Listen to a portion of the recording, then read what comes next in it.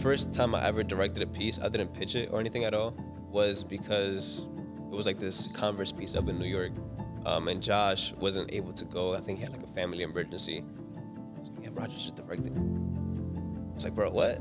So I had like, obviously I knew what was going on because we were all on the same team, but that within itself, I think boosted my confidence to then go pitch the other piece to the team, which then boosted my confidence up again to come up with a whole project outline and whole pitch deck for another campaign. So yeah, I think there's these little steps along the way that create a voice not only for myself but for the brand and making it make sense to them.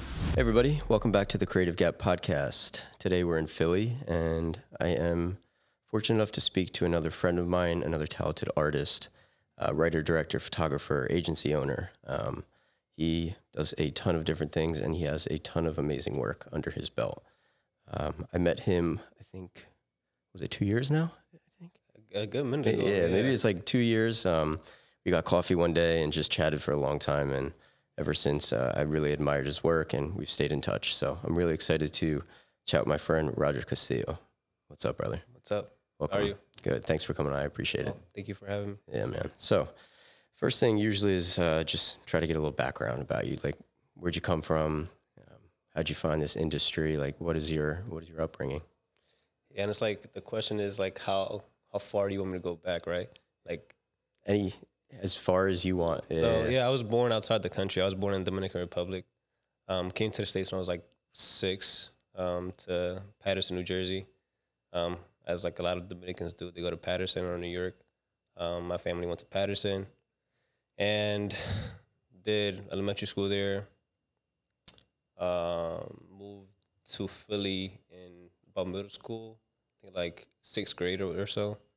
And then, yeah, I think Philly's has been like a coming of age story, so I consider it home for sure. Been here up until high school. Wasn't sure what I wanted to do. And it wasn't until like my senior year where everybody's like, all right, I'm going to go do this, I'm going to go do that. I'm just sitting here like, I don't know what to do, but my parents like really instilled in me that I needed to go to college. Being like an immigrant, it's like their only goal and their only dream is for their kids to like be better than them. So college for them was like the only choice. So college counselor came to the school and was like, yo, like, what do you want to do for the rest of your life, essentially, right? It's a big question. Bro. Yeah, it's the biggest question. I'm like 16, 17. I'm like, yo, like, I don't even know what I'm going to do tomorrow. Like, how are you going to ask me what I want to do for the rest of my life? But he asked a question that kind of stuck with me, and he was like, think about what you do every single day, right? Mm-hmm. Like, what do you go home and what do you do? So I started thinking about that, and I was like, well, I go home and watch YouTube videos, watch how movies are made, little Danny Converts action, right. You know what I mean? Yeah. I came into that realization like, all right, well, maybe let me try this film thing out. And then I took initiative and went to this after-school program called Philly Cam. And essentially it was like a program for kids interested in filmmaking and video creating to come in and just learn how to, make videos, create like this narrative story. So I did that, really liked it. I ended up doing like this short documentary on one of my best friends, Nazir, who was like this fine artist. Talked a little bit about his story, got to see what his future goals were. And I threw that together into this little video. He's in premiere for the first time. I thought it was like the GOAT. Like watching the video back and now I watch it, I'm like, oh my God, Yeah. But I threw that together. And I ended up getting a scholarship to the school in Vermont called Champlain College. So did film school there. And after graduating, I was like, I'm gonna move to New York. Pandemic was like, maybe you shouldn't. So I came back to Philly and just started freelancing a lot. I think that's led me to, I guess, where I am now. Just like grinding it out, Right. I want to kind of go back a little bit to like your family a little bit, like coming in as an immigrant, coming to the United States. Yeah. What do you think, like your parents, like what kind of virtues do you think your parents have instilled in you? Because my fiance, her dad came from Italy, and he has a certain work ethic. He has a certain mindset. And similarly, it's like college. And when you decided to pursue film and, a path that really isn't super traditional. Like how did they feel about it, and how did you kind of prove to them that this is something that I want to pursue?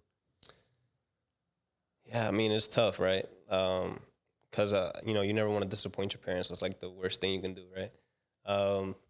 And yeah, out of nowhere, one day I was like, "Yo, filmmaking." They were like, "What the hell are you doing?" So I don't think they ever blatantly were like, "Nah, don't do that," But I think to them, and more so my father, I had to prove to him that this is what I wanted to do.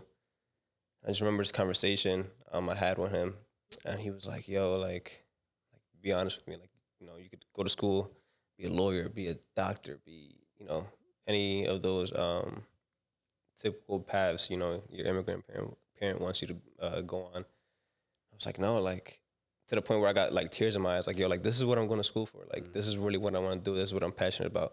And I don't know if that at that point was like a big bluff I put on myself, like like faking it till you made it in that way. I But think there is something important to that, though. I think yeah, there is something like mentally that you have to kind of trick yourself to think like, oh, I am gonna make it. Like, I tricked myself, all right. Like it was a big thing for me, and whether I was lying or it was like my future self like telling me like this is what's gonna work out for you. I just just straight up told him like this is it, and you gotta accept that. I think at that point it was like one of those turning points in my relationship with my father where he started like looking at me as like my own man, and moving on. And sort of like passing that torch on to me as like as my own man. So yeah, I think I had that conversation with him, and I just told him like, yo, this is it. Like this is what I'm gonna do, and I'm gonna stick with this, through its hardships and through the glory. So yeah, he sort of just accepted that and it's been full support ever since. So, but to him, it was just sort of like I needed to prove it to him that I cared about this thing, and I just wasn't doing it just to do it. right. I had a similar experience with my mom. Actually, I went to college because she wanted me to, but I was pursuing music, so it still wasn't like the most traditional path. Yeah. But she wanted me to go to school for it, and when I dropped out, I don't think she talked to me legitimately for like 3 months. Like it was a really hard point in my life with her, and when I wanted to pursue this as well, it was the same exact thing. It was why pursue? You're just going to do something else and then quit, type of thing. And for me, I think it's really important that if you want to pursue something on your own, that's different than what's normal. That your parents aren't they're not always going to be like 100% on board in the beginning, but providing that you can prove what you're capable of, and it might take a long time. But I think that really shows them that you're like an independent person, mm-hmm. and that you're going to become like your own man and passion. I think that's really important. Well, 100%. Yeah. I mean, because up until that point, well, I'm not sure how it was for you, but up until that point, it was like I was kind of like into a bunch of different stuff, and I never really stuck with one thing wholeheartedly. And then, yeah, I think after just showing him that, that that's what I wanted to do, then he was like, all right. And well, I hope you have like, I don't know what your relationship with your mother is now, but I hope I have a amazing relationship, better than like I've ever had before. Isn't that interesting? Yeah. Like you got to like kind of separate yourself a bit, then come back. And I also think it was like me moving out too, and like moving out of my mom's house, because when I lived at home, I felt like maybe I don't know if I fought more, but like it was just a constant, I don't want to say a constant presence, but just being around her so much. I think as I was trying to pursue that thing that she was so against for a little bit, caused a lot of friction. Yeah. But once I moved out and created that separation, and started to really focus on my passion, and without, that energy, it made me be able to come home to a new mom or a new relationship. Yeah. Did you find that was like a deeper sense of like appreciation for one another? Yes. Yeah. I also understood where she was coming from. Bro, like, I don't know what it was, but there was some point in like my college experience that I was like, damn, like my parents are just people, like they're just human beings with their own problems and like their own obstacles, Right. And I was just like so young and like naive to that, you hold your parents to like this high regard, yes. And then you get this sudden realization like, oh, like, we're all figuring it out at the same time. So I think moving out helped me with that as well. I went to school in Vermont, and then I was away from them for a while, and the relationship just got healthier. Because I think when you're young, you often blame, or at least I did. I blame my parents for like a couple of different things. It's just like this, but it's just like the circumstances. You know what I mean? And then you get older and you realize it's not. It's really not nobody's fault. It's just like the cards you were sort of dealt. Yeah. I realized something really similar too, that you look at your parents like they can't make mistakes in life, or that they're this like superhuman. I think it just has to do with maturity. Once you get to the certain age that you realize that they are a human being that has issues, that has problems, they're dealing with their own thing that you have never known about for 18 years. They hid so much from you. I think you gain a new appreciation for them, and you understand where they're coming from when they just want to make sure that their child is going to succeed in life. And doing this art, photography, film, it's scary. It's not easy. It's scary for me now, Yeah. So like, imagine what they were feeling, right? With something that's sort of foreign to them, and something I guess that's come second nature to us now. If I'm still scared, imagine what they would have felt like if they had no realization or like no preconceived like notion of what filmmaking or art was. So yeah, I can only imagine, and I don't blame them for caring, because that's all it was. Absolutely, they just really cared about our future and like us succeeding in life. So can't blame them for that. And so you graduated from college, you came back to Philly, and you started to freelance a little bit. What was the journey like from freelancing? Because I also know that you work with Snipes. Yeah. So like, how did you kind of navigate that, going from freelance to working with a company? So it was tough after college, it being the pandemic and all, having to, figure out what projects were out there, and taking anything at that point. It wasn't until I think early 2021 that I reached out to Josh Medina, if you're familiar with his work. He worked at Snipes, and he put up on Instagram, he's like, yo, like, I'm looking for models to be on the shoot in Philly this date or whatever. I was just hungry at that point, I was hitting everybody. I hit you up at that point too. So it was like, I was hitting everybody up and just trying to like create like my own like sort of community, and like try to like force my way in the industry at some point. So I hit him up, and I was like, yo, like, I know you need models. Like, I'll model if you need me to. I'll be on a PA. I'll work for free. Like, just let me be on set. He was like, yeah, like, I actually think we do need a PA that day. So come through, give me the address, and I worked my butt off as a PA. There was 2 other PAs there, no shade at all, but like they were just kind of moping around. Yeah, you were the top dog. I was lifting boxes. I created, I forgot what they're called, but like the glass frames, the plexiglass that you stand on to shoot from below. Mm-hmm. Bro, it was me and this grip, just like 3 flights of stairs, bro, so heavy. Like my arms were like numb after I carried it, but I think I showed sort of my value there as like somebody who wanted to be in the industry. And I think he sort of took notice of that and kind of brought me on for other projects. And then out of nowhere, he hit me up and was like, yo, there's a position opening at Snipes. You should apply for it. I'll put in a good word for you. And I did just that, and I interviewed, and I got in there, and sort of been working my way up from the position I got in the first place. Yeah, man. I remember PAing for so long, but I knew that I had to be the person that people would remember as like the hardest worker on set.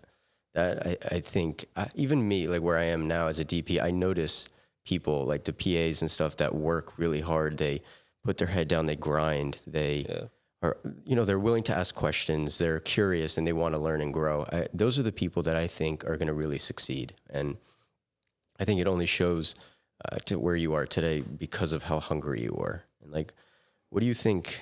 Because there's a lot of PAs that aren't like that, and that are okay with just doing the minimum. Why were you so hungry? And like, what made you be like, oh, I need to prove myself like to the maximum? I think 2 reasons. One big reason is my parents. Us, like, as a son, you kind of want to make your parents proud. And it goes back to what we were saying earlier about how you start to realize what your parents have gone through. And bro, like they worked their butt off once they got here, you know, like my mom was, like she had like a degree and worked like a good corporate job. My dad had his own business. It was booming. But they just gave that up for, you know, their children. It was sort of like, I needed to do it for them to like, yo, I need to work hard and reach what I want to do so their sacrifices don't go in vain. I think that's a big reason. Another one is for myself. I had to prove it to myself. Like, yo, like I just grinded 4 years of college, working through that, like working 3 to 4 jobs while in school and working my butt off after I graduated, proving to myself that, you know, I could do it. So I just thought, I don't know what it is, but I think ever since I was little, there's been like this faith in me that it's not like I'm gonna make it somewhere, you know? So I think just feeding into that as much as possible. Yeah, I don't know. I don't know, my parents and, you know, not letting myself down in the long run, for sure. And after that shoot, you know, you started building a great relationship with... But not to cut you off, because I was curious. I was going to ask you, like, Okay. Because you work hard as well. So, like, where does that stem from you? I think for me, it starts with my background in soccer, I think.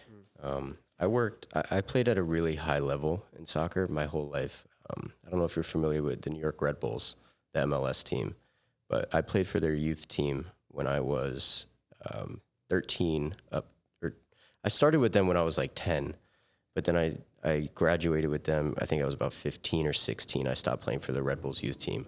And for most of my middle school and part of my high school, I was traveling the country just nonstop. I had no social life. That instilled so much hard work in me, and it just knew that like if I wanted to be good at something, this is what it takes. Yeah. And it's a lot of sacrifice. And from there, I moved on to different avenues. I pursued music, and once I kind of found film, I've done so many other things. I had a clothing company prior to that.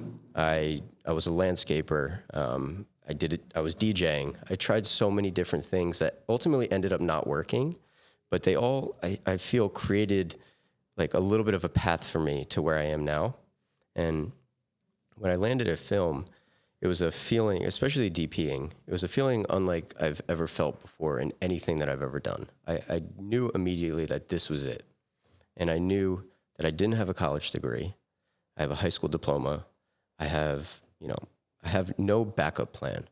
And I always say to myself, and I've said this to other people, my plan A is my plan B through Z. So I have no backup. I have no choice but to succeed. So whatever it takes is what I'm going to do. Yeah.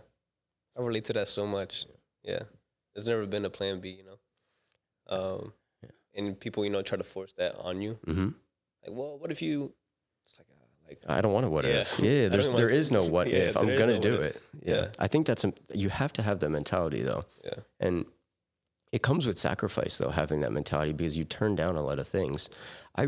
Even now, I don't really have a social life too much. I try to a little bit more now because I want to have a life. Yeah. But at the same time, though, you need to know when to work, when to relax a little bit. But the mentality of, I'm going to succeed regardless comes with a lot of sacrifice.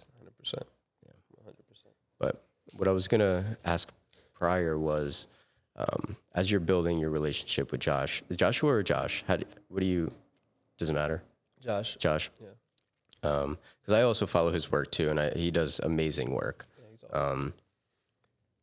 How important do you think he specifically was as like a mentor figure for you in your growth and like building you up within the Snipes, community? I mean, you could talk about mentors in general too, because I think that's really important. I think I'm trying to figure out how to put this. I think there's been a lot of figures in my life that have sort of propelled me forward. And I don't think I'll be where I am now if it wasn't for those people. And not even just like those key figures, but also like, you know, the homies and, you know, people sort of like cheering you on as you embark on your journey and throughout all the obstacles you may um, that comes with it. But I think there's been a long list of people who I could like pinpoint. Like, yo, like if it wasn't for this person, I would have never made it to this level. If it wasn't for this person, I would have never made it to this level. And look at Josh as one of those people. Like for him to see something in me and be like, yo, I think you got something. And even on my first day at PA, and I was speaking to him like, yo, like, I want to direct this and that. And like out of nowhere, in the middle of a scene, like he was directing, so yeah, go out there and like go direct these models. It's like, bro, like I don't want to step on your toes. Like I don't. He's like, nah, you're fine. Trust. Like go ahead and do that. So I don't know. I think he has like this sort of like, if he like, can you curse on? Yeah, you're good. I feel like if he fucks with you, then I think he's like a great person to have on your corner, because if he fucks with you, he really fucks with you. And I think it's been like that since I've got the position at Snipes, and yeah, he just helped me forward, and honestly now has become like a good homie. It's not always just work. So yeah, shout out to him and everybody who I have there at Snipes now.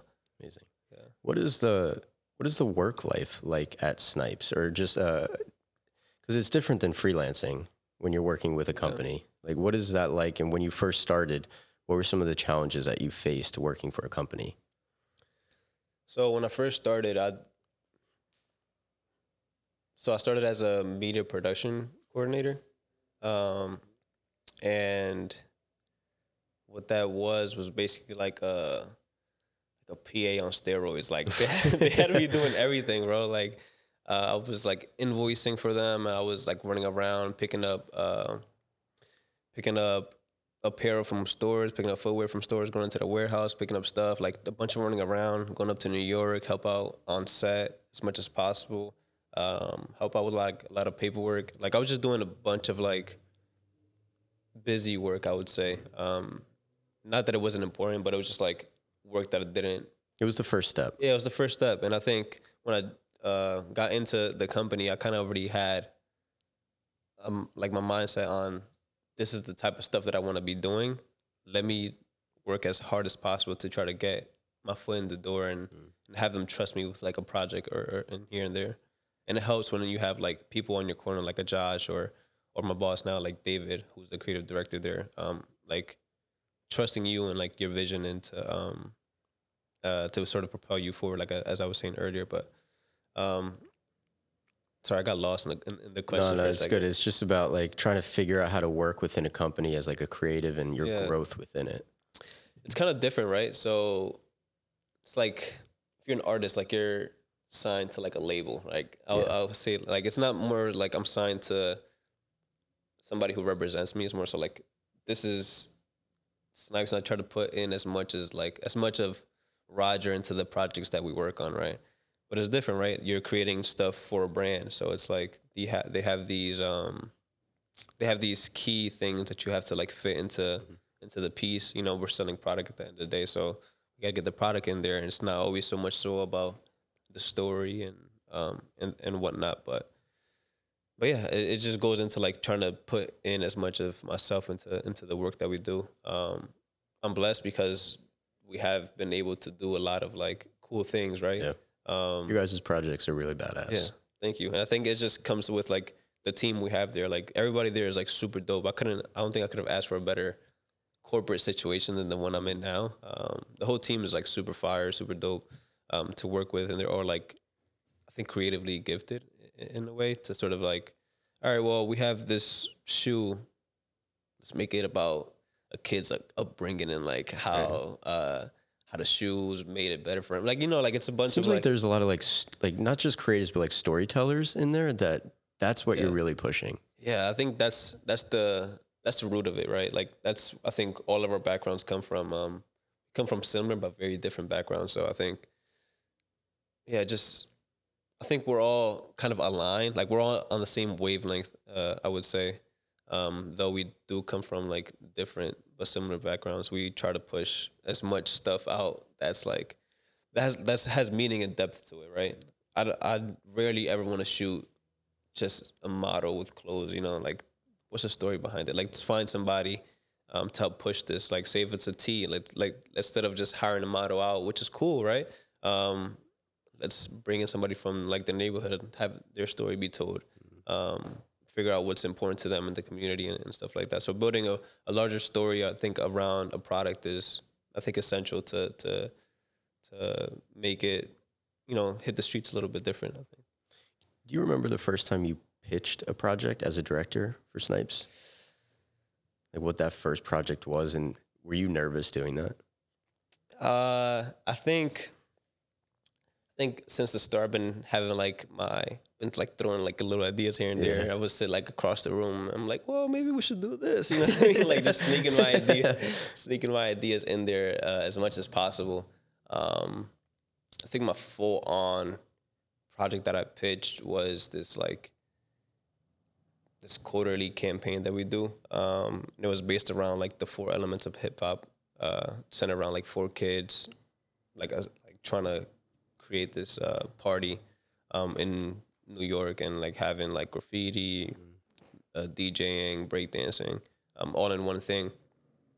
And it was like so like untraditional, right? So like we all went to, I think, brunch one day. We were working out, I think, from Atlanta, doing this other piece, and most of the creative team was there. I was like, yo, listen to this, right? And I don't know like what came over me where I felt so confident like telling them like my idea for this big campaign that we did.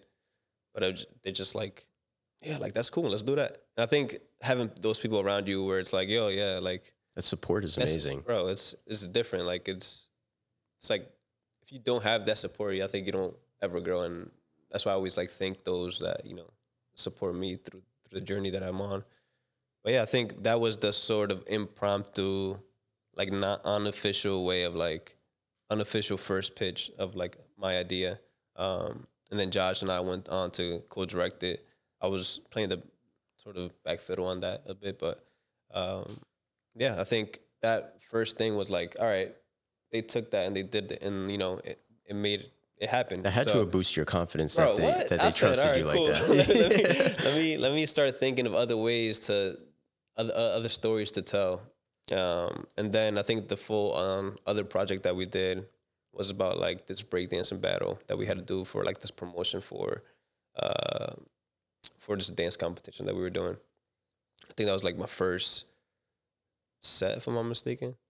Oh wait, actually, that's not true at all. I think my first time I ever directed a piece, I didn't pitch it or anything at all, was because it was like this Converse piece up in New York. And Josh wasn't able to go. I think he had like a family emergency. He was like, yeah, Roger should direct it. Oh, wow. I was like, bro, what? So I had like, obviously I knew what was going on because we were all on the same team, but I was not expecting to direct the piece. And yeah, I think that within itself, I think boosted my confidence to then go pitch the other piece to the team out of nowhere, which then boosted my confidence up again to come up with a whole project outline and the whole pitch deck for another campaign. Amazing.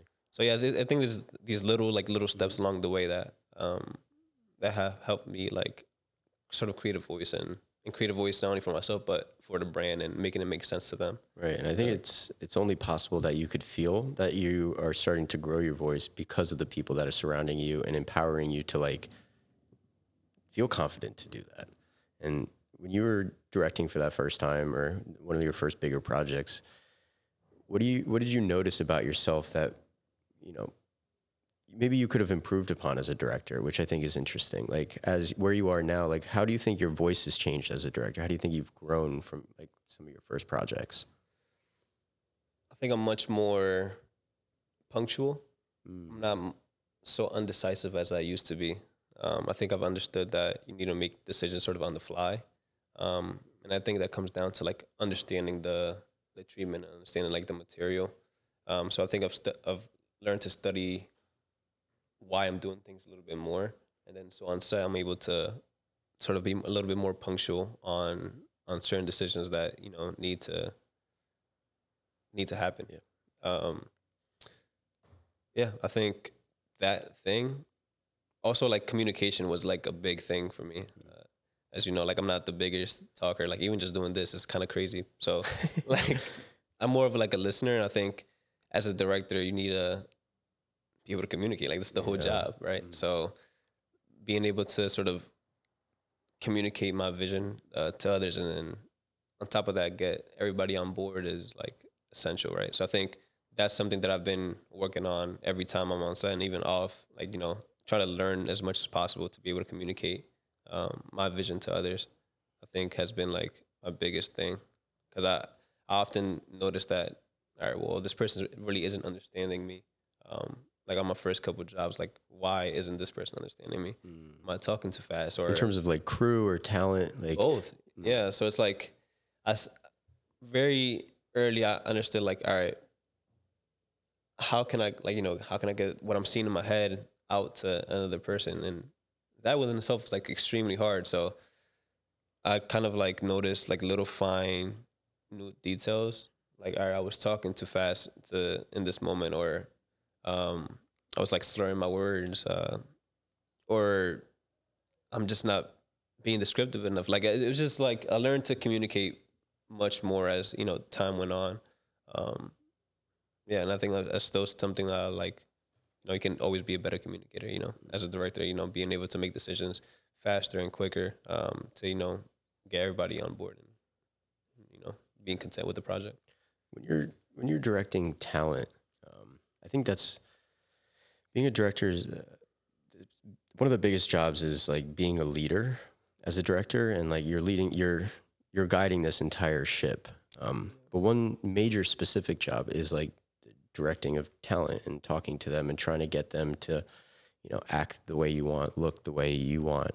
How do you think your communication changes between like maybe the talent and crew? And like, how have you learned how to communicate better with talent specifically? Because that's something that I don't know if I'd be very good at. And I think that's the reason why I DP and I love it, is because I don't know if I have the skill to talk to talent like that specifically. I think for me is sort of meeting people where they're at, find out what they're struggling with and trying to help them through that specific thing. But I think in my line of work now, is more so like working with models and working with sort of like non-actors, right?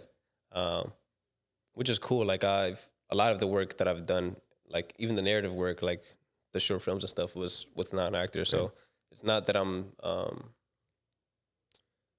not that I am worried because of that, but it's just sort of like meeting everybody with where they're at the end of the day.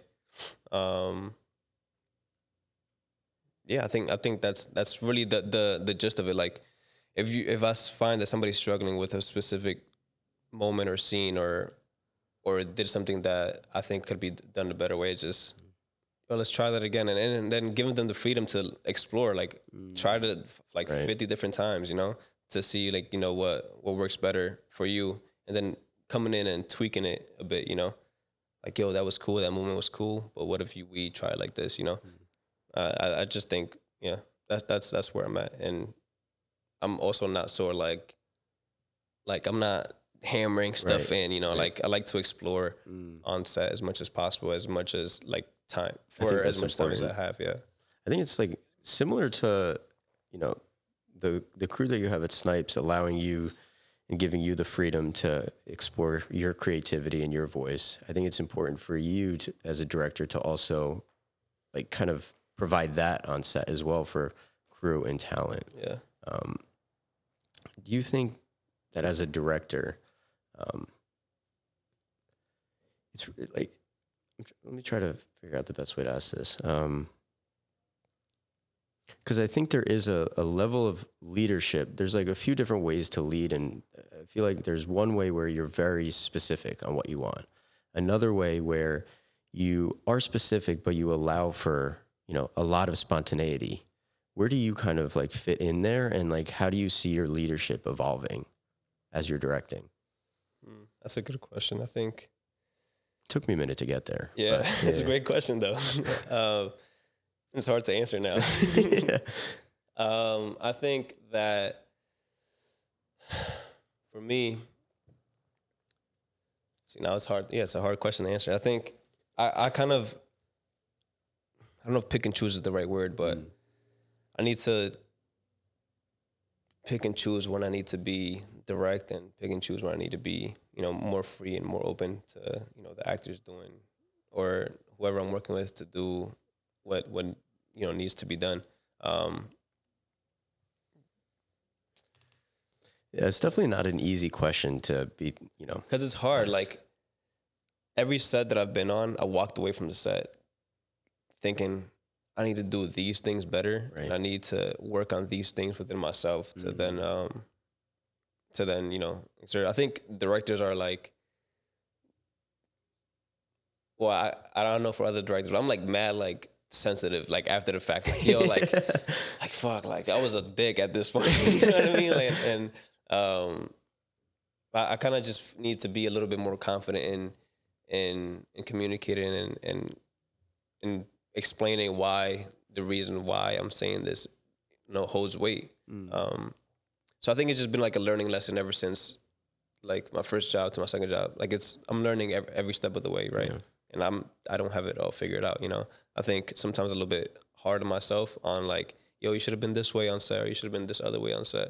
And it's hard, I think, for me to pinpoint where I am in that spectrum that you speak of. I think because I'm not all the way there yet. You know what I mean? Right. I think every situation also needs a different type of directing. Direction. Everybody doesn't respond to. I think your sensitivity as a director is what informs like you on any particular set. Because of like your sensitivity, you understand like for the talent or the talent's perspective, if they need maybe more guidance in a certain way, you could be sensitive to that and direct them in a certain way. But if another person is like, oh, I need you to actually like tell me more straight up what I need to do, that's your way of communicating then. Yeah. So I guess the sensitivity of a director is really about being fluid in your decision making and how you communicate. You just put that so nicely. Thank you. That's exactly what I meant to say. But yeah, I think every situation is different. Everybody's different, and I think you can't speak to everybody. I think it's sort of like every set you walk in, you have a different relationship with every person out there, right? You can't speak to everybody the same. You can't. It's like a relationship, right? You get into a relationship, and then you have conversation with your partner, like, how do you want to be loved? Which is like sort of the same way for me. It's like, how do you want to be directed, right? Not that I blatantly asked that question, but then through conversation and through working things out, you kind of figure it out in that way. How can we help each other make this relationship work, and then ultimately lead to a great project? Amazing. Yeah. Wow. And yeah, I think that was a great answer. Thank you. Yeah, man. For you though, because see, I'm not. You're not about to keep asking. For you though, like how does that work, right? With your crew, and then relating issues you have from like your crew to a director, or then working through issues with like your own crew. I think it's pretty similar, to be honest. I think the director and DP, they have very particular jobs on set, and they both hold like the most leadership, really, kind of on set, and you're like the two really big kind of decision makers. I think I've grown, and in the beginning when I was DPing, I think my communication lacked because of my lack of confidence in myself. And I felt like I needed to do everything. I felt like I needed to be extremely precise on things. I needed to, this specific fixture at this place with this. It just needed to feel like I was in 100% control, because I think it was due to my insecurity and that I wasn't there yet, but I had to prove that I knew what I was doing to people. But as I've grown over the past couple of years, and I've started to build the confidence within me that I know what I'm capable of, I think it unlocked a level of like compassion and freedom to allow people to do their jobs to the best of their abilities and feel also creative within their given job. Because this is a creative job, but it's also a laborious job too for the crew. They're doing labor. It's a hard job, but that job becomes easier and a lot more enjoyable when you add an extra layer of oh, what do you want to do for this? Or like, what do you think would work for this, instead of, can you just do this? So like adding the layer of creativity, I think, helped me communicate with my crew better, especially when there's problems. It's less like, oh, this is how to fix it. Instead, it's more like, how can we work through this? And what are you thinking that this could be the solution? What do you think this could be the solution? And like, I think just thinking of everyone as like a team, and regardless of if a PA, a swing, grip, key grip, gaffer, AC, I think everyone's opinion matters and holds the same weight. It really does. Because when you first gave that pitch to that first commercial, at that point, were you a PA still? Yeah, but you created an amazing idea. And if they didn't see you as someone that like has value, that idea, that project would have never came out. Same thing on set. If I don't give someone the opportunity to present an idea or a solution, it might be the best thing for the project. Yeah. So I think for me, it was finding the confidence within myself to allow for more creativity with people and allow for people to have their own voice on set. 100%. I kind of want to touch on what you just spoke about, because that's how I kind of like to run my sets. Mm-hmm. I like for it to be a fun and collaborative spot. I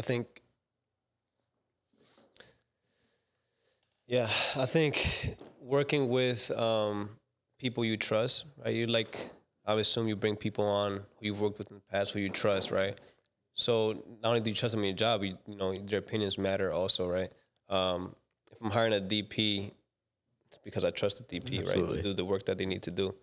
I was just speaking to another DP about this. It's like, when we hire, I like to hire the homies, right? I like working with people I fuck with. So I think that's great, and I think that's really important to do that. Bro, it's like, for you, like when I hit you up the first time, I was like, I see Carla as somebody who I can grow with, right? Like we're kind of like in this journey, like we're both embarking on this journey of filmmaking and making it out. So it's like, I think that was the initial point where I was like, let me start reaching out to people and sort of fostering this community. And then happened to be on set one time, and then us meeting, I think I like to do that pretty frequently, right? Where I like to meet people before, I work with them, right? And then I think after that first meeting, you kind of like the vibe was off, and maybe I don't want to work with this person right away. Let's have the relationship build off. Right. Like let's do more things before we can work together. I think something unique about when we first met was like, this guy's fucking dope. Like let's lock something in like right away. I think you did. I think we did at the end of that meeting. I think we booked something at the end of the Yes, we booked something at the end of the meeting.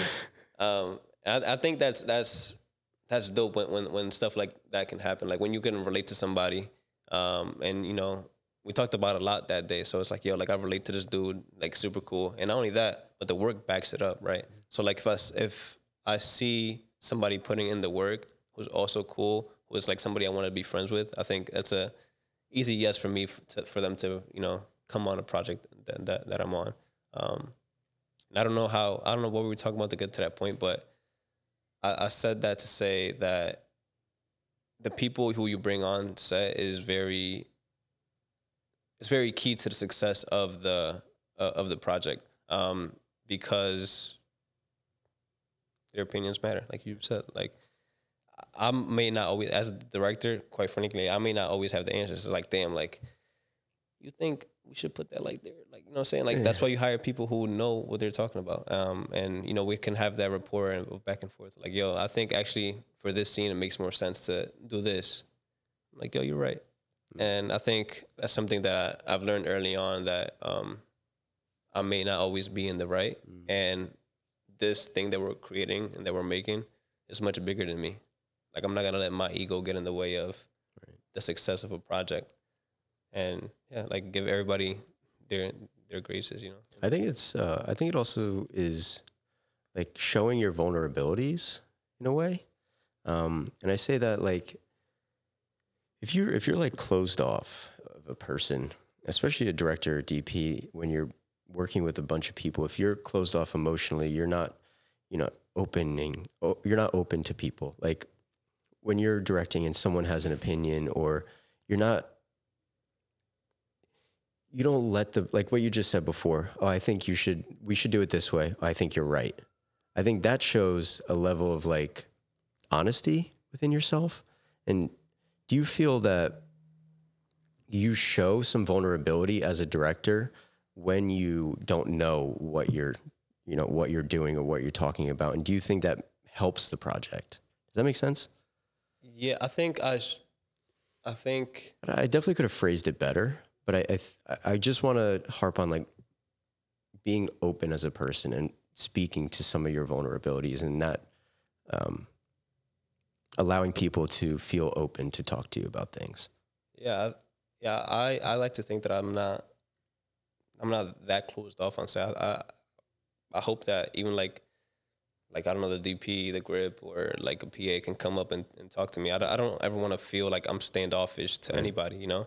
I think there's a time and a place for everything, right? If there's struggling and like if something's happening on set and a PA has a solution to make it happen, bro, please, like please come up and you know and talk to me, you know, or talk to whoever, you know, can fix the situation. Yeah, I just don't like running. I try not to have like that ego where, you know, people can't come up and talk to me in that way. And it's just not in my character, I think, to have that happen. So I can't, it's hard for me to put up a front. I walk around like, you know what I'm saying? Like, it's just super hard for me to be, to fake it, you know?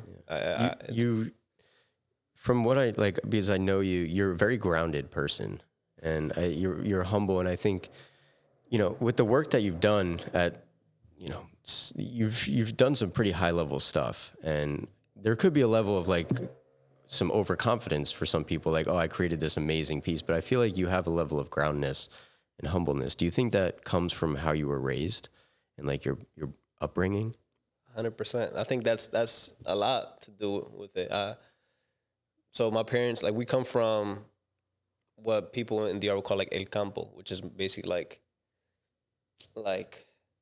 the sticks. Not even the sticks, because it's not really like that, but just like not the city, right? So like a rural type. Yeah, like almost like not the capital, right? So It's like much more, like you said, like much more rural areas. But yeah, I think that's just like sort of like the environment that I was raised in, like, or at least what my parents instilled in me. Like, you never want to walk around like your shit don't stink, you know what I mean? Like, yeah, I don't know. I think my parents did a good job in that, but I think the back end of that is like this like this big sense of like imposter syndrome, like. But I don't think me being the way I am stops me from pursuing. Yeah, you know what I mean? Like, yeah, no, I agree. Yeah, I don't know. It's rough. I think a big reason why I am the way I'm is to my parents, but I think there's stuff within me that I need to change as well. What are some things that you think you'd like to improve about yourself? Now we're getting deep. Bro. I think I need to gain more self-confidence, right? Like, if somebody may look at me and may look at the work and like, yo, this guy's got it figured out. When it's like, yo, like, I've done cool stuff, but I think deep down inside, there's a sense of like, yo, like, what? Like, you know, like, I'm just like juggling like in the air, and like at some point somebody's gonna tip me and like all the balls are gonna fall. So to me, I think it's understanding that I'm an alright juggler, right? Like, a ball, so what if a ball falls? Like, I think there's a sense of like me having to be perfect, you know? I think I just need to get rid of that to an extent. Like, it's okay if I mess up. I'm pretty hard on myself, and I think a lot of the homies will say like, yo, you gotta ease up on yourself. But it's just something that I think I need to improve on and need to learn, and I think need to just continue to build more confidence. And yeah, I think that's it. I think being hard on yourself is, I think it's definitely a fine line. Yeah. Being hard on yourself, because it could like push you over the edge in a negative way, but it also is what helps you succeed. So how are you finding the balance of like, I need to push myself really hard, but there's also times where I need to hold back. Or like, how do you think you've grown within that? There's no balance, bro. Yeah. like super critical on like recently, like I did have like one of my big issues, like an over 6-figure budget, right? Which was sick. Thank you. VFX work was wild. Bro, they snapped. Yeah, like, that was they snapped wild. on that, and they were like they took direction really well, which I appreciated. But yeah, like I had like a project like that, and like I hate it. Like, you know what I'm saying? Like after the fact, I'm like, yo, like we could have done this different, this different. So I think I need to find that. Like I don't think I'm there yet where like I'm kind of still in the deep end, you know. I kind of need to go to shallower waters. Do you think you lack like appreciating the moment sometimes or being present? Do you think that's where maybe it kind of stems from? Because I realized that about myself too, is I used to hate everything I did until I realized like, yeah, it might not be like what this DP's doing, but he's also got 15 years plus experience. But what I'm doing now, I would have like loved to have been doing last year or like 6 months ago. What I'm doing now, I would have dreamt of doing. Yeah. Do you find that maybe you don't appreciate the moment as much, or are you looking too much in the future? That's where it stems from? That's where it is. I think you hit it on the nose. I do appreciate the moments, bro. When I'm on set, I have a blast. Like, yeah, absolutely. It's like, yes, like this is exactly what I want to do with my life. Comes like after the fact, I'm like, like this is not bad, but that's because I'm thinking of the future. Like this is where I want to get to. And based on this, I know I'm not there yet. So I think it stems from that. But what you just said about seeing yourself like 2 years ago, like and talking to your younger self, I'm like, yo, like I'm doing everything you wanted to do. I think having people in your corner, like huge shout out to my girlfriend, like bro, she like you look how far you've come. You know what I mean? Like 2 years ago, She says that to you? Yeah, love that, bro. Like having good people in your corner, like my girlfriend, like my best friends, having people talk to you and be like, yo, like you've become like an inspiration to your younger self in a way. So I think living with that and having those people tell me those things means a lot, you know, but it doesn't really stop what's happening inside. Right. So it's like this sort of still lack of like confidence in the work, you know, still, but that's because what you just said, I'm in the future. I'm thinking about where I want to be and where I want to get to. And I understand that still a long way to go to I'm there, you know? I think it's like, I think once you realize that this industry is so long, like the top people are like 50, 60 years old. Yeah. They've been doing it forever.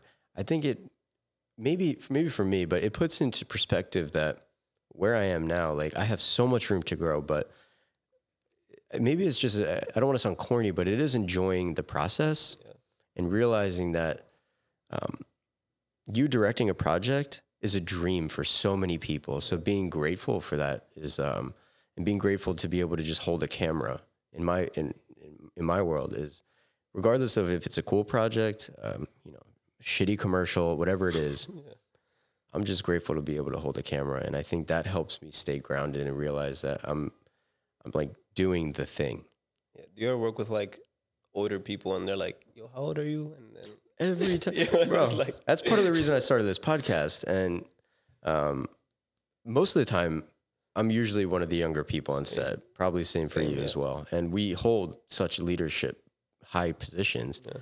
And but that's why I started this podcast, was because I was working with older people who are fathers, who are husbands, who have been in this industry for 10 plus years, and conversations that I would have with them just opened my eyes to so many different things that I wanted to be able to just create a platform to talk to people and share like their experiences. So yeah, that's why I started this. Dope. I was working with people that were older than me. Shout out to them too. Like, at least the people I've come across are like super supportive. Like, yo, like, and I have the same conversation with them. Like, yo, like I'm not where I want to be, you know? And they're like, yo, you got to bask in this moment because like, one, you're so young to be doing what you're doing is amazing. But then sometimes, you know, you get stuck in your head, like, you know, you could do more and, you know, a lot of things could be different. But then having those conversations with either the OGs on set or like, you know, your partner or like your close friends really help ground you in that way to be like, yo, relax. Like you're on the right path to accomplishing what you want to accomplish because you already accomplished what you 2 years ago wanted to accomplish. 100%. Yeah. How long have you been with your girlfriend? So you putting me on the spot on the. Hey, she better not listen to this. She doesn't know the answer right away. We just had our 4-year anniversary. Awesome. Back in October. So yeah, we've been together. So she's been around throughout this journey. Yeah, so she's seen the beginning part of you in this till where you are now. So she's seen it. She's seen it, yeah. She's seen like, I think we got together like, we're getting together like late 2019. And like, just talking to her about my dreams and my aspirations. And like, I was like PAing and she's like, you got it. Like, even when I was PAing, like, you know, so it's dope having somebody like on your corner to like back you up in that way. Yeah. But what about you? Like, you don't have a girlfriend. I have a fiance. That's right. Yeah. We're about to hit, today actually is 9.5 years. Today is 9.5 years. What are you doing here? I'm working. Yo. She's working too. Okay, no, but 9.5 years. She's seen every she's seen every part of me. She's seen every part of me. That's a weird thing to say. I mean, I'm not wrong, but like I meant, let me rephrase that. She's seen every part of my growth, not every part of. Pause. Yeah.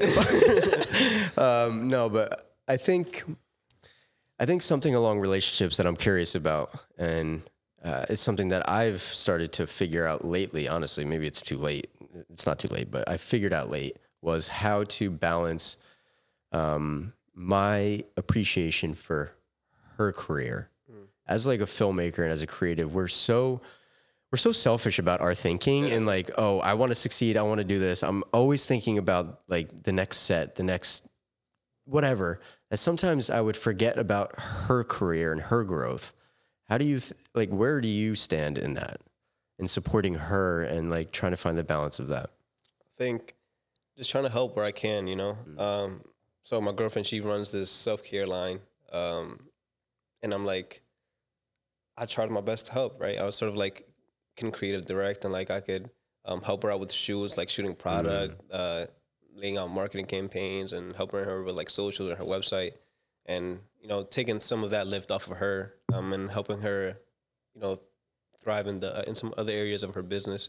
So yeah, I think just not only just that, but everything that comes with being in a relationship, right? Yeah. Listening to her, like helping her through her hardships, through her aches. I think that's I think the most important part. It's like, yeah, the business stuff is cool, it's business, but it's like, yo, like today kicked my ass. Like, and I'm able to do that because, you know, she does way more than for me. So it's like, I don't know. I think just being there for your partner is essential. For you, though, you've made, and I think that's something I admired from our first conversation and conversation we had in the past. You're a person who commits. Like, you're a commitment maker. Like, even, like, taking on the podcast, let's do it full throttle, right? Being the DP, let's go to the max with that. I'm going to make this long life commitments to the point where you made one of the biggest commitments. Right. And, you know, becoming engaged with, you know, your now fiance. Where does that stem from you? Like, I'm able to make these are life commitments. You know what I mean? Yeah. Specifically with her, I guess let's start on that one. She's just my best friend, man. Yeah. She's my best friend. I just can't picture my life without her. She is part of the reason I am who I am today, where I am today. I don't know what I'd be doing if she wasn't in the picture. There have been so many moments in my life where I've wanted to quit. I've wanted to stop. I wanted to just give up. And without her support and her guidance and literally just being there for me, even she doesn't have to say anything sometimes. It's just like her presence. Like magic. Yeah, her presence being there, I think, has really helped me just keep going and keep pushing, because I think part of the reason why I work so hard and the reason why I'm trying to do so many things like the podcast, DPing, YouTube, some other business stuff that I'm trying to do is I want to create a future for us. Like it's all for us. And I've said that to her for years now.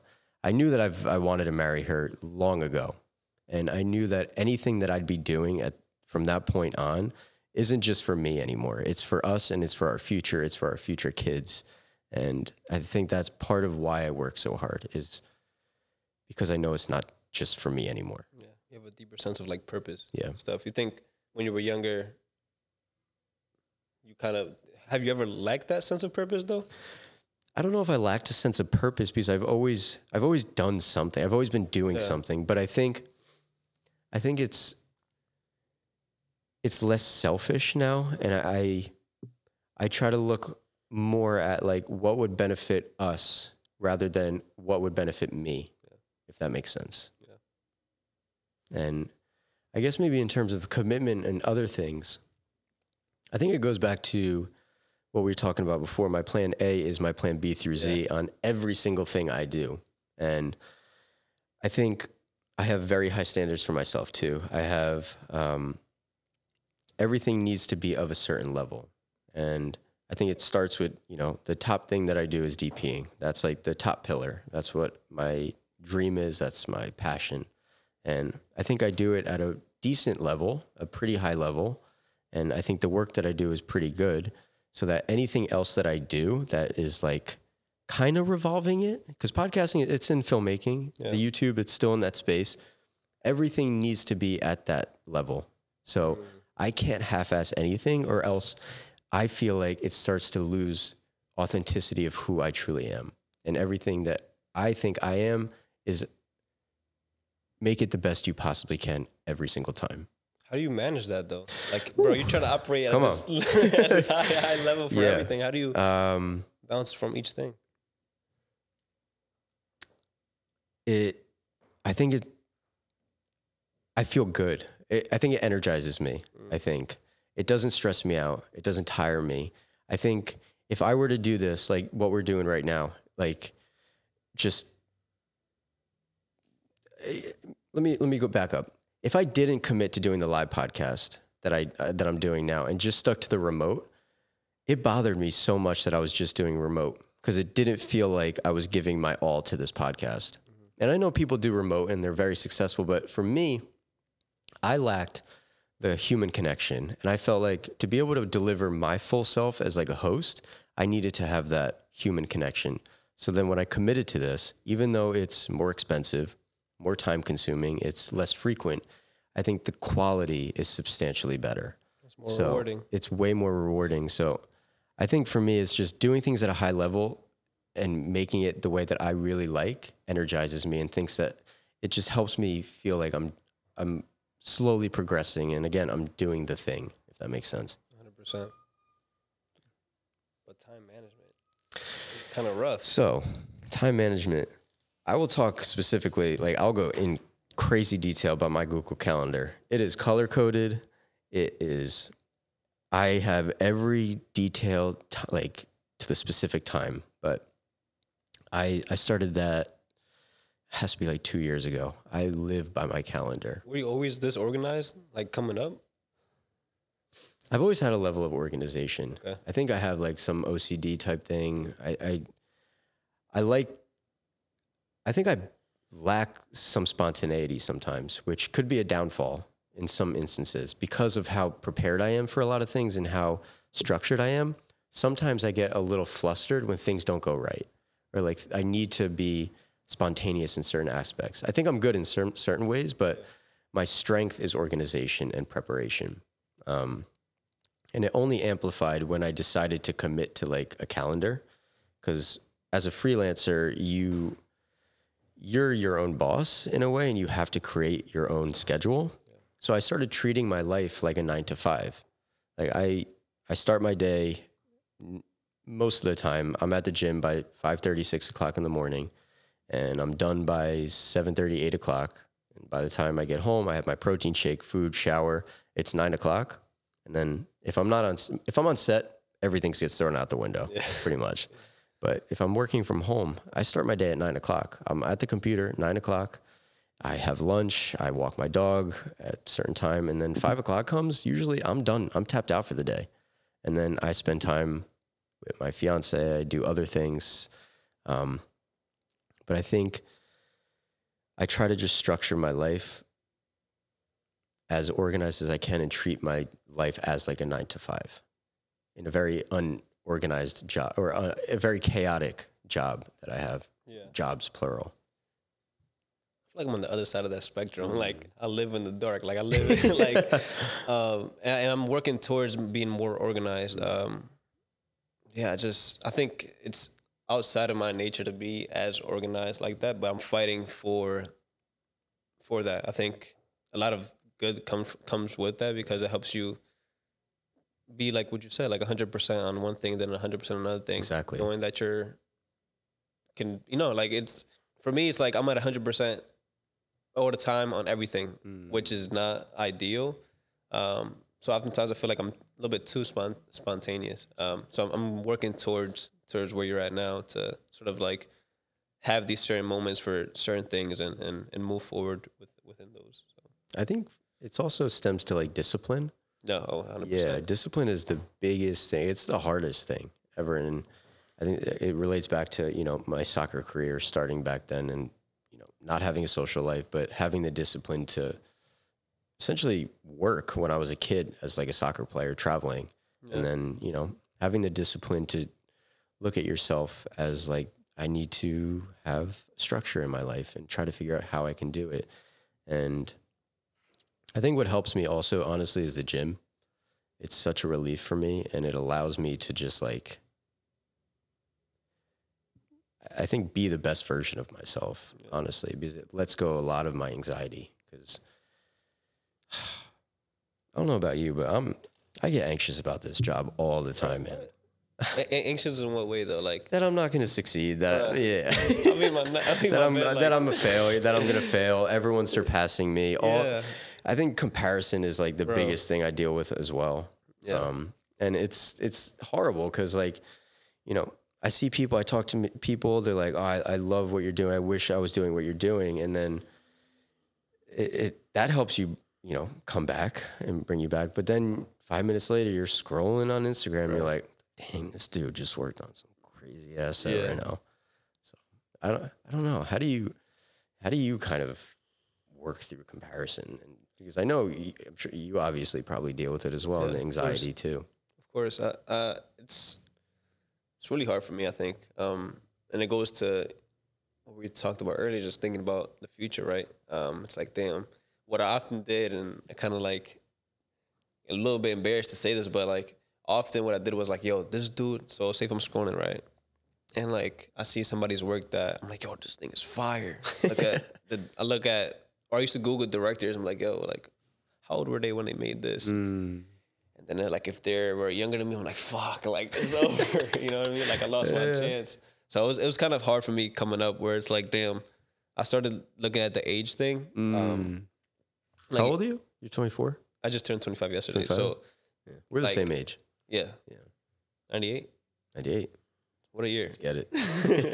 But no, yeah, I used to look at people's ages and kind of determine how I was doing in my own life, where it's more so like, you come to understand it's like a spectrum, right? Like everybody's plan is sort of like destined for them already. Like you just need to work towards that. And it may take longer for other people than, it may take longer for me than other people.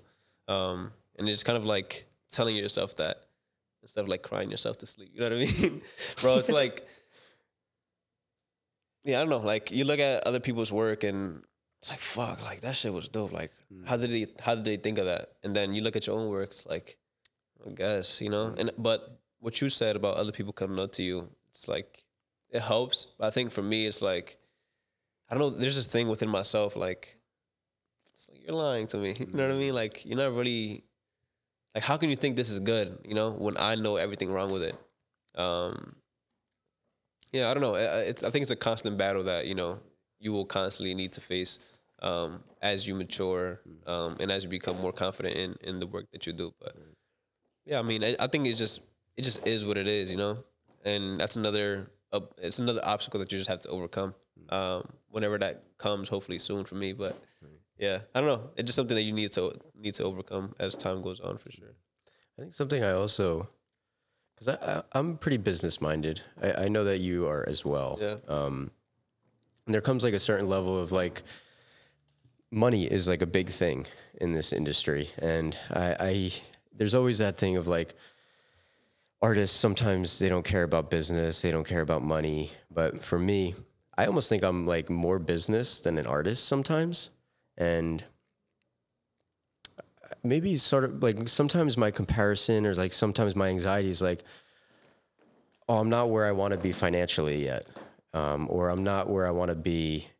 Not even so like the art side. I think it is like business too is part of the anxiety as well. Do you also feel something similar where it's not just like the art, but like business or like financially, where you wish you were somewhere like, I guess the yeah, comparison of like business and money. Yeah. all the time. I mean, I think I've been fortunate enough to be like in rooms with people who are super successful. You know Yeah. what I mean? So it's like, damn, like I'm not so comparing myself to them, but it's more so like I know I can get there too. Like, you know, Yeah, absolutely. like my time will come at some point. And it's a little bit motivating and a little bit inspiring to to see that other people are, you know, where you want to be, because you know it's obtainable. Right. I love that. Yeah. But I'm kind of on the other side of what you said though. Like you look at your not so much of the art side, but more so the business side, not where you're at. I look at the art side. I'm like, damn, like oftentimes with the work that I do now, it's super rewarding in the sense like the work I do at Snipes, but I think deep down inside it's not as like fulfilling as it needed to be because it's for somebody else or for something Right. else. No matter how much like I love the project that I worked on, right, and no matter how much of myself I put into it, um, it's not it's not like this narrative that I came up with. It's not like a short. It's not like a feature. And I think because that's where I want to be, it's it won't be as fulfilling as when I do that. Right. And I'm sure when I do it, it's gonna be obstacles when it comes when I get there as well. So yeah, I think I look at the art side more so as it's like, damn, like I'm not where I want to be artistically. I think, and it goes back to like this I don't know this faith that I have where I'm gonna be all right. You know what I mean? That Like hyper confidence. yeah, like where I'm just faking it or lying to myself, but I just tell myself like business wise, like or financially, I'll be okay at some point if I keep pushing Right. Right. the art forward in that way. But I think I've been really focused on the business side, you know, before where I think I need to switch gears a bit and kind of dive back deep into the art. I feel pretty similarly. I think some of my business like questions and like fears stem from being now or soon to be married, you know, going to have a family eventually. Am I going to be able to support? Like, I think that's always a fear that I have. But I agree. I thought about this a lot the past couple months of how much more do I need to be focusing on the art side compared to the business side? Because both are equally as important, but where do I find my level of balance is in the art versus business? Yeah. And I realized that I was lacking in the art side. And maybe I was doing jobs just for money and like, you know, everyone does, I think, but I wanted to, guys bumping.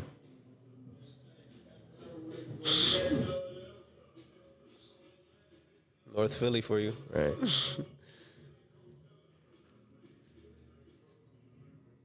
He's just vibing, He's right? parked Yeah, up. he's Like, just vibing. nah, there he goes. Shout out to him. Yeah, shout out to that guy.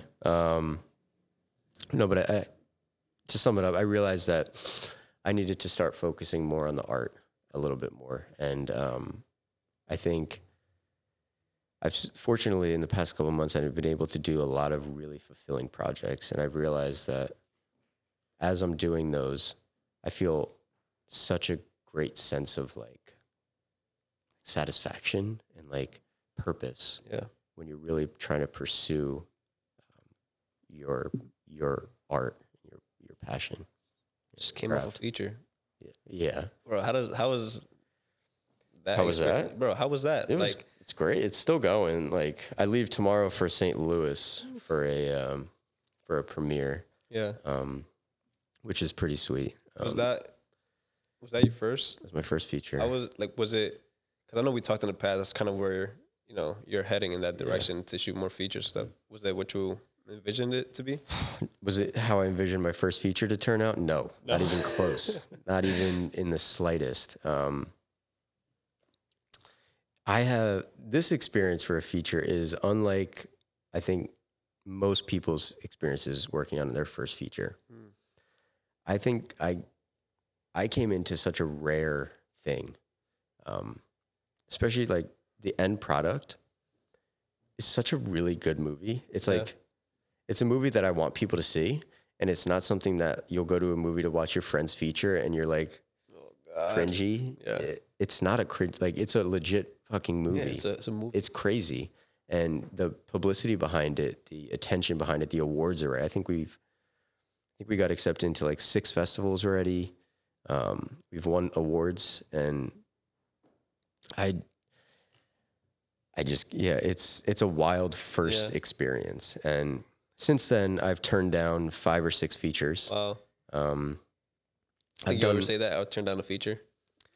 I never even thought I'd be shooting features. No, I never had I would love to. I just didn't think that was, I thought it took 10, 15 years to get there. But I just realized that it just didn't align with who I am, what I want to do. And I think my expectations after this feature are a lot higher now. So I'm more willing to say no to features, honestly, until the right one comes along. Wow. But I'm doing more shorts now. I got my first European short. So I'm shooting in Belgium and France. So I've been to Europe? I've been to Europe. Okay. I've never shot in Europe. But I'm just really excited to be getting these more story-based opportunities. And even though they don't pay well, I think this is me rebalancing the scale of like, this is me pursuing my art. Yeah, it's the passion that I think is needed to, continue on in the industry. That's dope. I saw the film, by the way. Did you? Good shit. Which one did you go to? The Philly. Did you? Yeah. Was I there? No, you weren't. Oh, you went to the festival? Yeah. Yeah. It was good. You liked it? Oh, right. I loved it. Yeah, I took my girl. It was her first time being like in this festival environment. Right. So like things are a little bit different, Yeah. Like, I don't know. I think it's always, like I say this to her all the time, but after like leaving school and leaving college, I kind of yearn for like that film, like that film camaraderie, like I went to film school. Everybody's just talking about film, all the time. So it's like, I kind of miss that, like I came and it's more so about commercials and like selling products and stuff. You kind of lose the joy that comes with like, just like storytelling, like it's not often in my day-to-day life that I get to see more, be surrounded by people who love film movies. Yeah. So it was dope. It was a dope experience. Not even the movie was dope, and just being around other people. I wish I was there. That was cool. Yeah. There was yelling and stuff in there. Like I think some of Danny's homies was there, and like because it's Philly based. Like, yeah. So like a lot of people that knew Danny were there, and they were like, "Yo, shout out Danny!" Da, da, da. And like I don't know the man, but I'm like, "Yo, I'm proud of that dude." You know what I mean? So it's like I think seeing him there kind of like ignites something within myself, like, yo, like this is it. Like when I was there, I was like, yo, this is it. Like this is my people. I think that sort of reignited something within me where it's like, yo, like you should get back to this, And I love that. Yeah, so I think that did a lot for me. The film was great, but just in that environment, it did a lot for me. Yeah. Cool. I got 2 last questions for you. First one is, what was your perception of success when you were younger? And what is your perception of success now? That's a good question. I think very young, my father instilled in me that success means happiness. So it's not about finances. It's not about like anything external. It's more about if you're happy with who you are and the position in life that you are, then you're successful. And I think I've kind of stayed true to that till now. I think as long as I'm happy, long terms, and me being happiness, like my girlfriend is healthy, my parents are healthy, everybody around me is healthy. They're taken care of in that way.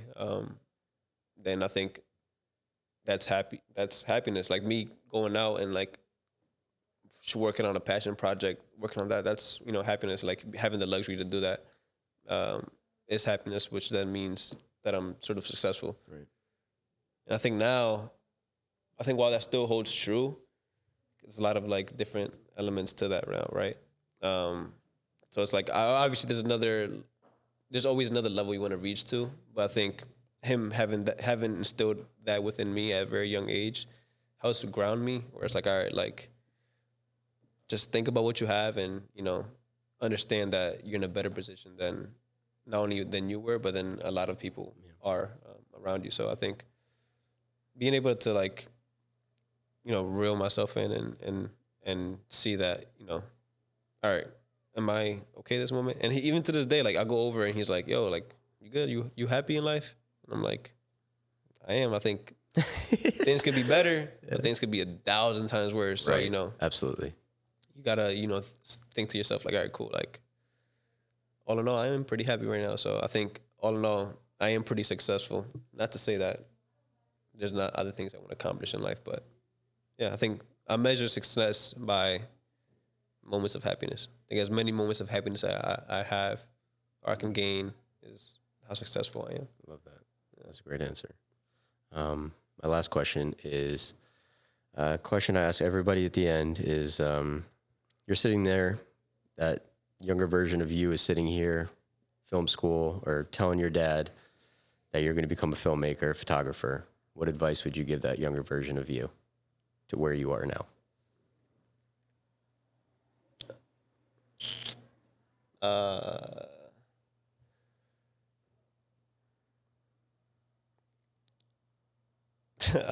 don't know. That's tough. Yeah, it's not an easy one. It's like a tough question. It's like, I don't know how much time we have, but I think I kind of that question reminds me of something that happened to me in school where I was like this close to like dropping out and like quitting film, and I just made my first short, and it's like anything you do, like, oh my god, this shit sucks. I hate it so much. And there were some upperclassmen I was cool with at the time, who was like, yo, come over, have a couple drinks, and like play the game and chill, right? They were all in film, right? So I went there, chilled before like my basketball game, and they were like, yo, Raj, you just made your first short, right? Let's put it on. I'm like, hell no. Like, think about it. Like, these are like your upperclassmen, right? These are like people, juniors and maybe a senior, like are about to graduate, and I'm like a freshman or I think a sophomore at the time. It's intimidating. Bro, what? It's like super intimidating. Right. They're like, yo, these guys know way more than me. They're gonna laugh at my film. They're gonna like do this and that. So I'm just like really self-conscious about what I made, understanding that it's not the best thing it could be. So whatever, they peer pressured me to showing them the film. I put it on. We're all watching it. The whole time I'm like, oh God, bro, like what am I doing? And I'll never forget. Like this is kind of one of like the key moments in like my filmmaking journey and like what's kept me here for so long. And bro, they sat me down and were like, yo, like you got it. Like what you made here it was a beautiful piece. Like you were able to convey an important message, and I felt it. Like we all felt it in the room, and whatever you think you got going on, like you have it, whatever it is, like you got it. Like you can go far with this. And I just broke down in front of like 3 grown men.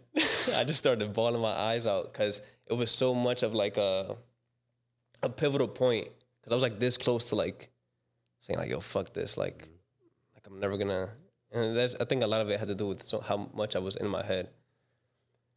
But him saying that, it was like, yo, like what? Like you really think? He's like, yeah, like this is good. I just started like bawling my eyes out. It was so embarrassing. But he was like, yo, like, it's all good, you know? I just never had, like, somebody, because when you first come in school and you kind of look up to your upperclassmen, right? Yeah. for them to say like, yo, for them being people who I admire their work, them to say like, yo, like you got it, you know, like this gift of like storytelling you have was something really pivotal in my life. So I don't think if I were to tell my younger self something, is that same thing that they told me. It's like, yo, like just keep going. I think as hard as it is now, it gets better, and it'll get hard again, but it'll get better again. And I'll tell that person the same thing that, you know, they tell me, which is like, don't be too hard on yourself, and you know, you got it. So just keep pushing with that, I think I would say. So Beautiful. yeah. Thanks for that story. Yeah. It was the first time I ever said it. Like, really? Yeah. Oh, I feel honored. Oh, breaking news. Well, thank you. Yeah, thank you, dude, for coming on. I really appreciate it. Where can people find you? Your Instagram, website, whatever. Yeah. My Instagram is Roger Castle. My website is rogcas, ROGCAS.com. The agency's page is Guarida on Instagram, GUARIDA. And yeah, shoot me a message. Let's go for coffee or whatever. So, yeah. Cool. Thank you, bro. Thank you. All right. Thank you, everyone. Hopefully you have a great day. I'll see you next time. Peace out. So that's a wrap on today's episode. Hopefully you enjoyed the conversation with our guest. And as I mentioned in the intro, if you enjoy the podcast, you enjoyed today's episode, leave a rating on whatever podcast platform you're using, share it with a friend, share and tag us on Instagram at Creative Gap. Let us know your thoughts. We'd love to hear from you. So I'm going to leave you with some nice calming music to wrap up today's episode. Enjoy the rest of your week. I will see you next time. Peace out.